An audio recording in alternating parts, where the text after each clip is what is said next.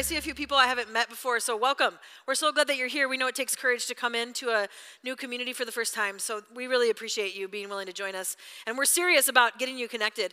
I have one final announcement that's just really critical today because this is the last week to sign up for our spring equipping if you want to be in the classes that start next week. But if you go to the hub and you look at all the equipping opportunities, there's a bunch of them, and some of them are one-time, some of them are classes, but some of them start next Sunday, so just check that out, sign up. And I just wanted to mention that what's so cool about our equipping is that most of the people who are leading our equipping are part of our church community, who are experts in these areas. So can we just preemptively thank those people for serving? We're so grateful. It's so cool. It's it's just so humbling and so awesome. So here's my problem with the community time question, even though I think it was my idea.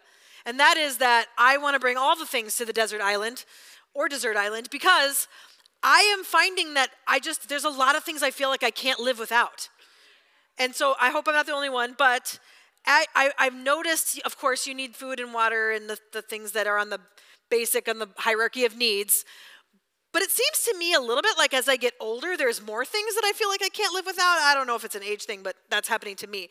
So for instance, if I'm just being honest, a big one for me is iced coffee, okay? This is huge. It doesn't matter what the temperature is outside. It doesn't matter the weather. I need the iced coffee. If I don't have it by noon, game over. Like it's not going to work. So if I'm ever up here without iced coffee, you will know right away. It will be a different experience. So iced coffee, I think there's like little things like I always have to have chapstick and lotion at like arm's reach. I don't know. That's just where I'm at. And then there's these sweatpants, like these certain pair of sweatpants that I got, and I've been wearing them since COVID. And if I can't find them in my closet, I will rip everything out until I can find them because it's like, at least I'm behaving like I can't live without them. I don't know. And then let's not even get started about my phone, which is basically another appendage. That's a lot of stuff that I feel like I can't live without. And so I don't know if you took that really seriously and you really thought about the 3 things you'd bring, or if you're just goofing around. But I think that we can all resonate with the idea that there's things in our life that we feel like we can't live without. And I think it's interesting how many of those things that we feel like we can't live without, technically we could still live without, right? I mean, technically we could still live without, whether it's the people in our lives that we feel like we can't live without, the items that we feel like we can't live without. There's actually very few things we need, but we experience our life this way. Maybe you resonate with this.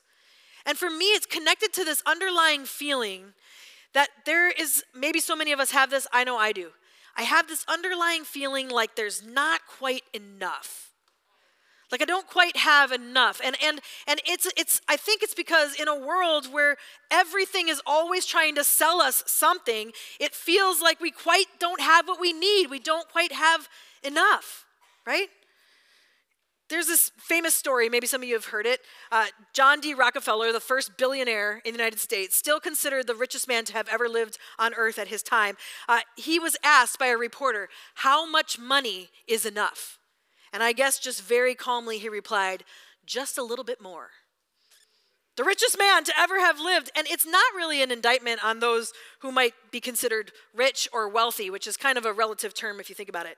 Because no matter how much you have or don't have, most of us feel like we could use just a little bit or a lot bit more. When I was a kid, I would annoy my dad because I would go to the store with him, and every aisle there was something that I was like, Dad, I want this. Dad, can I have that? Can I have that? None of your kids do this, right? That was probably just me. And I want this. And it was annoying him. And so he came up with an equally annoying phrase that he would say to me that has stuck with me till now.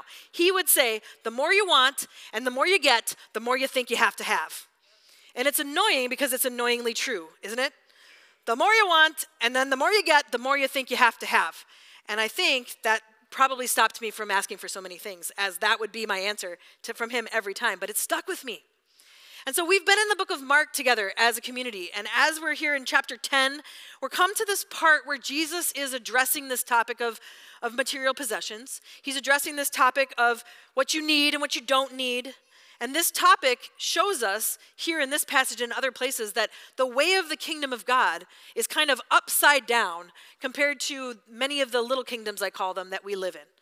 It's so clear that Jesus has a different way of looking at this. In fact, Jesus talks about wealth and money a ton, actually, and possessions. Would you believe that he talks about it more than he teaches on prayer throughout the Gospels?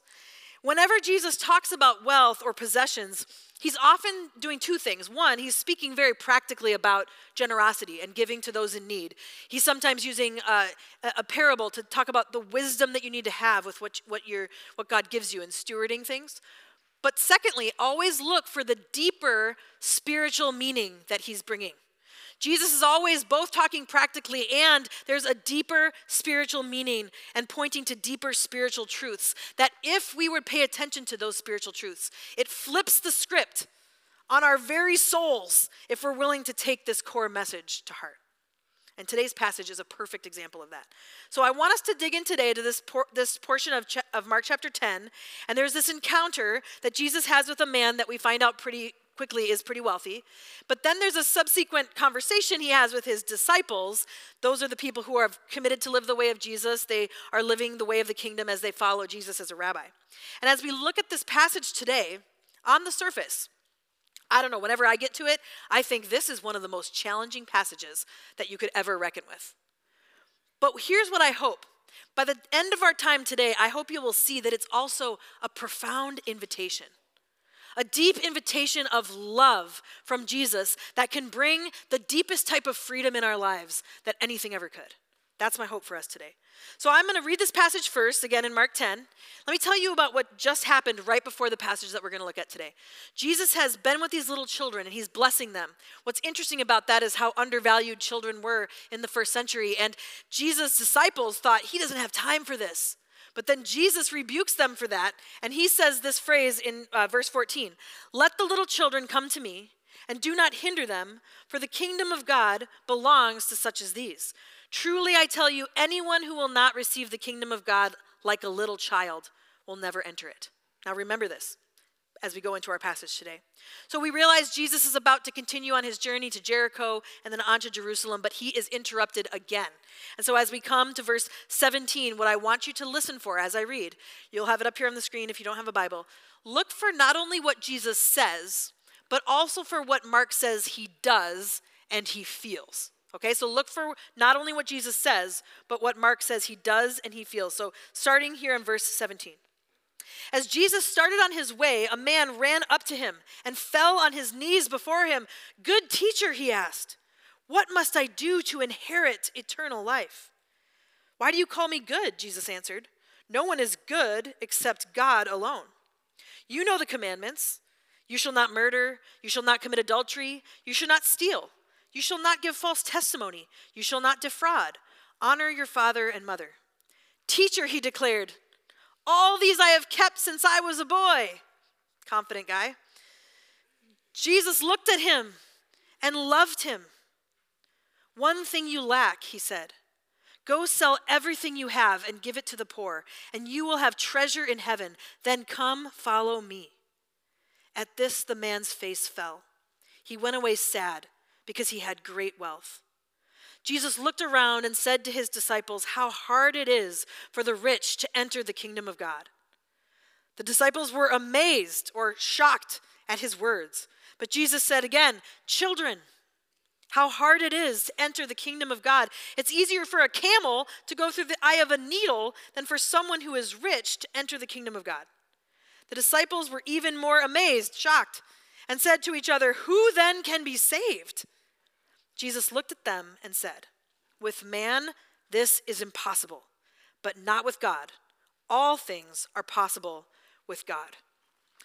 There's so many times as you read through the Gospels or the stories about Jesus that you hear what he says. And sometimes you see what he does, but not often are you named an emotion that he's feeling like Mark does here. And it's very critical to pay attention to what Jesus' nonverbals are as well as what he's saying and what he's feeling if we want to deeply understand this passage for us today. So let me explain as we go through. This eager man, he must be eager because he's running up to Jesus. He bows down in front of him. And we find out pretty quickly this man is wealthy. This same version of the story in Matthew tells us that he was young. And then the version of this story in Luke says he was a ruler, which basically means he's probably a leader in some way in the Jewish society. So a young guy who comes from a wealthy family and who has already found himself in a position of authority at a young age seems to come to Jesus with urgency with this question. And the question is, what must I do to inherit eternal life? Now notice the kind of financial language in there, right? Inherit. What must I do to inherit eternal life? Jesus doesn't focus right away on his question. He does something kind of odd, like Jesus usually does, in my opinion, and he focuses on the man's greeting, which was good teacher, which the man likely said out of a sign of respect. And probably the etiquette of the day would have been for Jesus to return the gesture and respond by saying, hello, good ruler, good, some sort of way of kind of responding to him. But he doesn't do that, right? He doesn't respond with hello, good, whatever his title was. Instead, Jesus takes the moment to ask, why do you call me good? Only God is good. Jesus isn't making a point about himself as much as he's framing up this concept of what is considered good or good enough in God's eyes.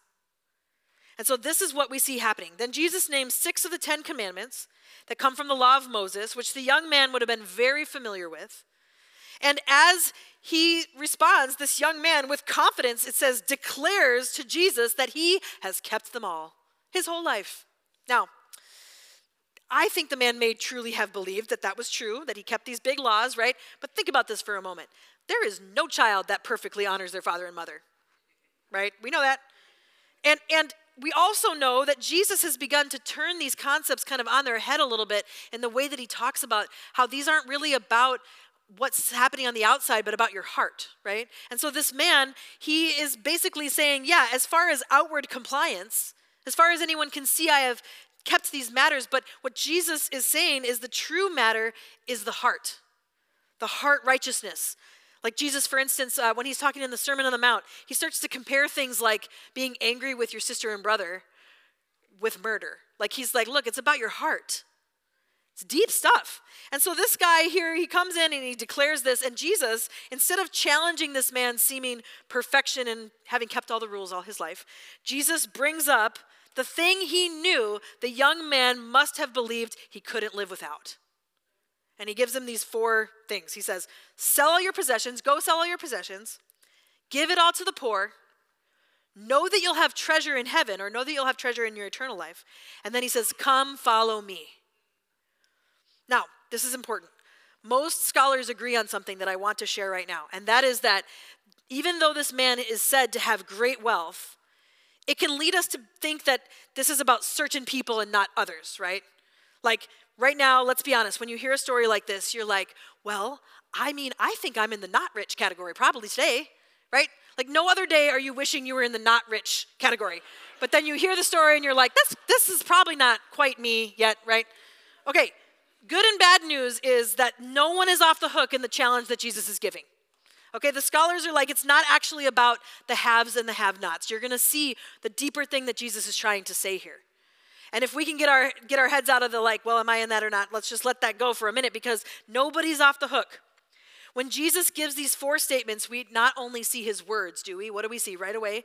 Right after that, right before he says it in verse 21. Jesus looked at him and he loved him. He looked at him. He saw him. Like he saw this man who genuinely wanted to know the answer to his question. And Jesus saw beyond the urgent question and beyond the attempt at perfect rule following and beyond the wealth of a man who must have felt that something was missing or he wouldn't have been so urgent to run up to Jesus and to fall at his knees so dramatically. There's no way to know what gave this man his urgency. But when I think about it, it makes total sense to me. He feels like he's tried to be a good person. We hear that. We know that he has all of his material needs met and more. But he's concerned about his eternal life, which means there's something inside of him, somewhere he must be wondering, is this it? There's got to be something more. A little bit more? And it gives him this urgency, I think. And Jesus sees him and sees his heart. And then it says he loves him.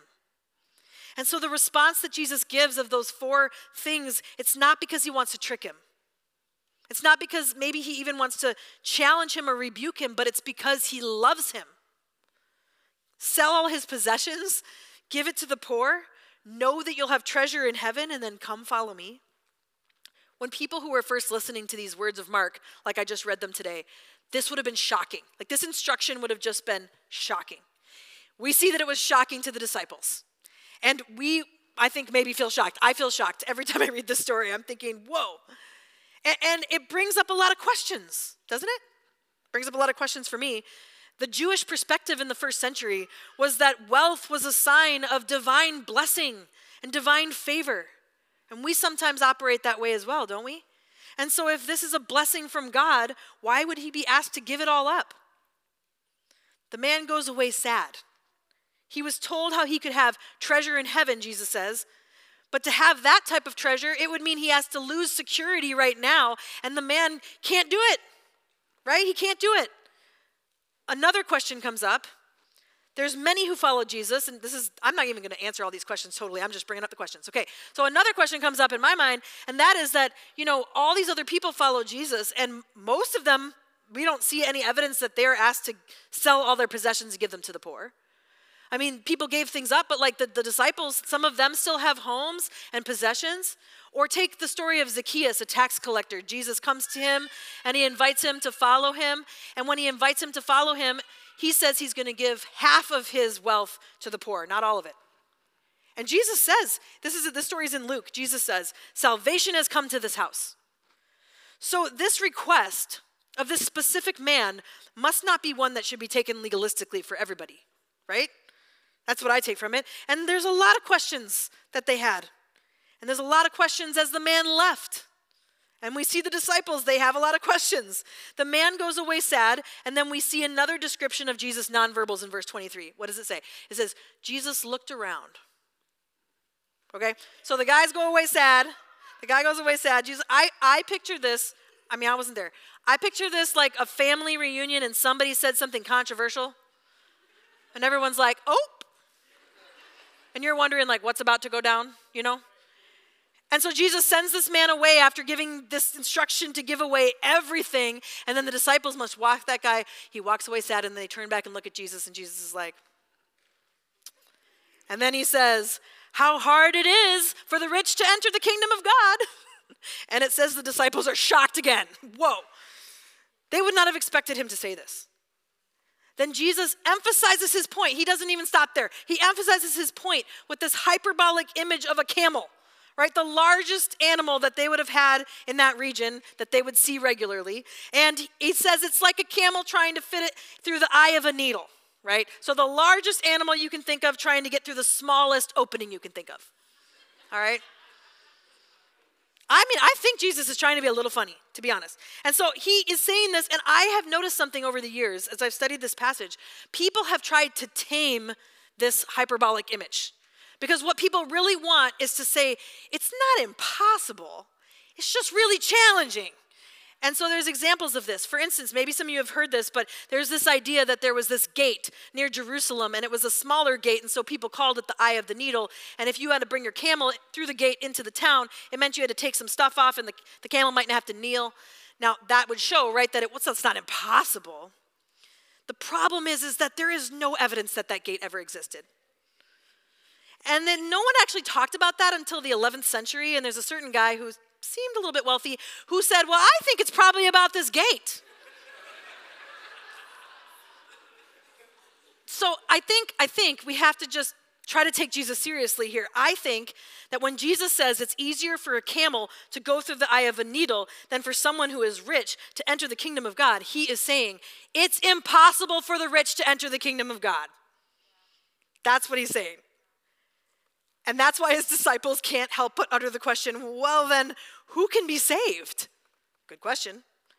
And Jesus says, with man, this is impossible. What's this? The camel thing. With man, this is impossible, but not with God. With God, all things are possible. Thank you, Steve. So you see this young man, he had a challenge that so many of us have. What we have, our wealth, the things we have, is just another thing that can cause us to think that we can trust in ourselves. And so this man was trusting in himself, first of all in his righteous deeds, and then he's trusting in his personal resources, which could meet all his needs and more. And then Jesus makes this point, who is good but God? The rich young ruler wasn't good enough. The disciples weren't good enough. We aren't good enough. So then we have the same question as the disciples, right? So then who can be saved? And the answer is, at the same time, no one and anyone. No one can be saved by their own efforts, riches, wisdom, deeds, goodness, strength. But anyone can be saved if they trust in Jesus. That's the question. No one and anyone.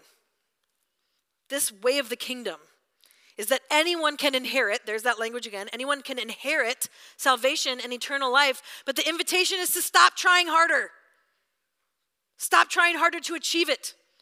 The rich young ruler had so much wealth that he couldn't imagine giving it up to follow Jesus. Even though Jesus promised this, eternal treasure, that's kind of like the greatest return on your investment ever. But he's like, I can't take that deal. It didn't feel sure enough to him as the assurance he had from his own works and his own stuff. And here's what I think this reveals. What I think this reveals in this moment is that it wasn't so much that the young man owned so many possessions, but that those possessions were owning him. That's the turn, right? And Jesus knew this. That's why he loved him. He has compassion on this rich guy because he's like, I see you. And he sees somebody who's not free. He sees somebody who's held captive to the very things he clearly can't let go of. And these 4 things that Jesus says to this young man has a deeper spiritual truth, just like everything that Jesus says about money and possessions. There's always something deeper. The 4 things Jesus says to the man actually forms one big imperative. Give up your life and live wholly for the kingdom. That's what Jesus is saying to him. Give up your life and live wholly for the kingdom. And for this specific man, he can't say yes to this because his heart's divided, right? The more you want and the more you get, the more you think you have to have. It's the have to have part that had this young man owned by his possessions, not the other way around. Give up your life and live wholly for the kingdom. When we get to this part of Mark, this story, it's kind of shocking, right? But the thing is that it's just an application of what we saw Jesus say in chapter 8, where he says, whoever wants to be my disciple must deny themselves and take up their cross and follow me. For whoever wants to save their life will lose it, but whoever loses their life for me and for the gospel will save it, in Mark 8. So the deeper spiritual truth is that everything we have is God's. And that we, whether we have a lot or not, are just stewards of those things. And not only the items we have or the money we have, but the people that we love. We are just stewards of these relationships and of these things. That is the deeper spiritual truth. The kingdom and salvation through Jesus costs us everything, our very lives. And even if that man, let's just say for a minute that man would have said, that's fine, I'll do it. I'll go sell everything I have and I give it to the poor. Let me tell you something. The next day, that guy would have more things he needed to surrender. Something else in his life he would need to surrender, just like we would. Because it wasn't about his wealth. It was about his heart, right? It was about his heart. Even if he would have done everything, that same question would have come up. Who can be saved? On one hand, no one, yet anyone. So here's my interpretation of this passage, okay? And you can disagree with my interpretation, but here it is. I don't think the interpretation of this passage for us today is that all of us are supposed to sell everything and give it to the poor. That's not an amen moment, Steve. That's just okay, good. However, I have known people to do this. I have known people to be like Zacchaeus and give half of their things away because they felt like God told them to. And people's lives have been changed because they followed Jesus in that. So here's the thing. I am not going to promise you that that's not something God's going to ask you or me. Okay? That's not something it could happen. But I think the best interpretation of this passage is actually way deeper than one huge gesture of giving away all that you have. While that would be a big deal, the invitation and challenge for us today is to surrender everything to Jesus. Everything. Our things, our people, our very lives. And trust Jesus enough to believe him when he promises that in return, we will get everything that we need and more in this life in some ways, but for sure when he returns and restores all things. Can we take that deal? It's clearly deeply challenging. I feel that it's deeply challenging to think of surrendering everything. It's so challenging, but there's also a profound invitation, and I don't want you to miss it. Just like with this man, Jesus looks at us. He sees us for who we are. And he loves us. And I think he says something to us, just like he said to this man, I love you. There's one thing that you lack. You are attached to the things that you think you own, but they actually own you. Do you see the invitation, the love Jesus has?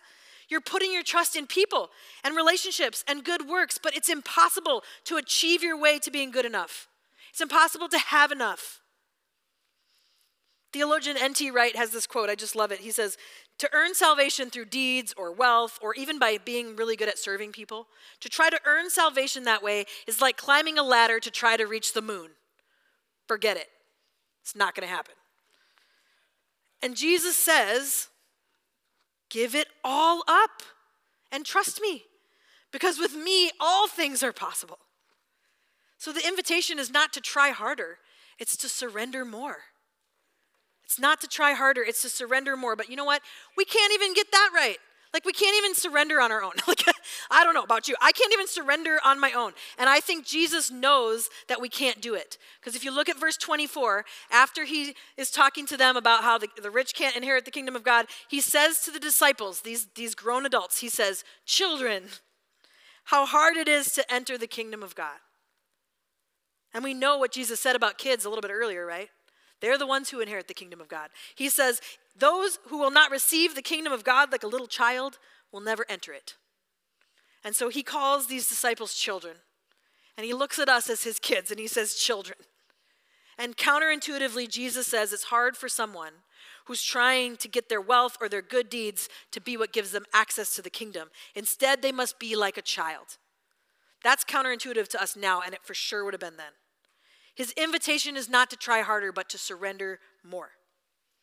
And I think if we can get our head around it, it's such a freeing invitation, right? For Jesus to say, come to me and admit that you can't even surrender on your own.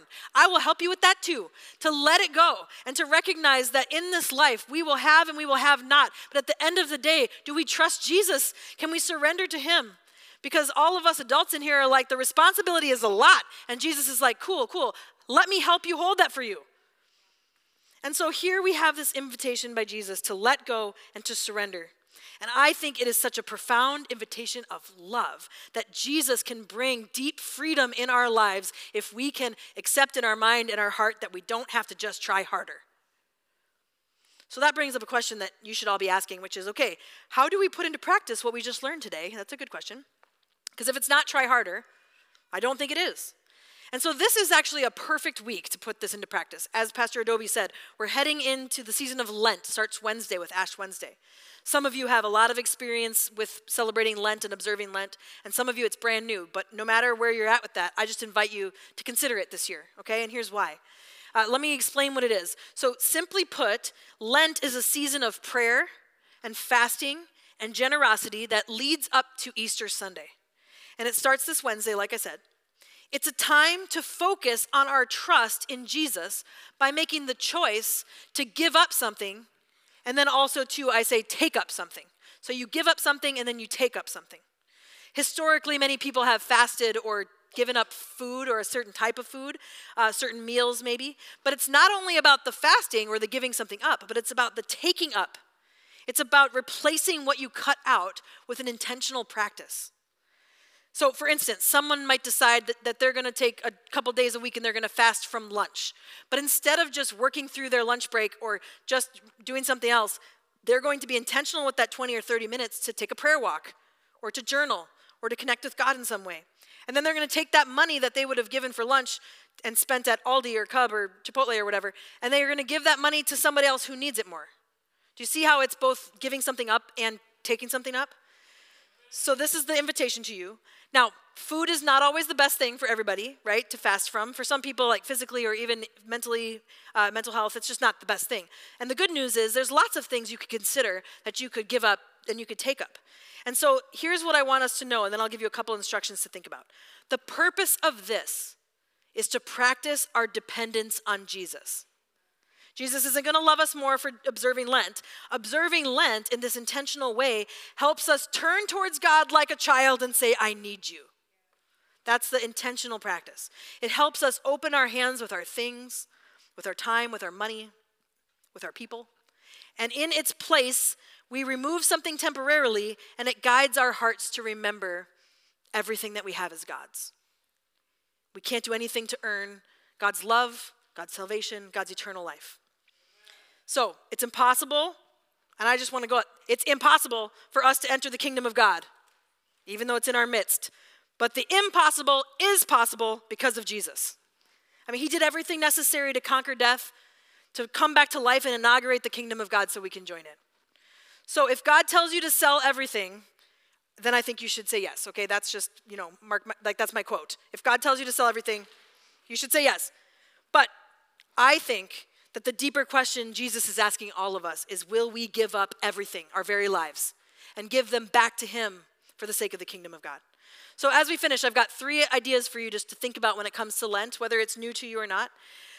If you go to the hub, millcitychurch.com/hub, we got some Lent resources. But you have from now until Wednesday to think about what you might want to observe for Lent. And let me encourage you to think about 3 things. First, about your time. What is something in your time that you might give up, and then something you could take up?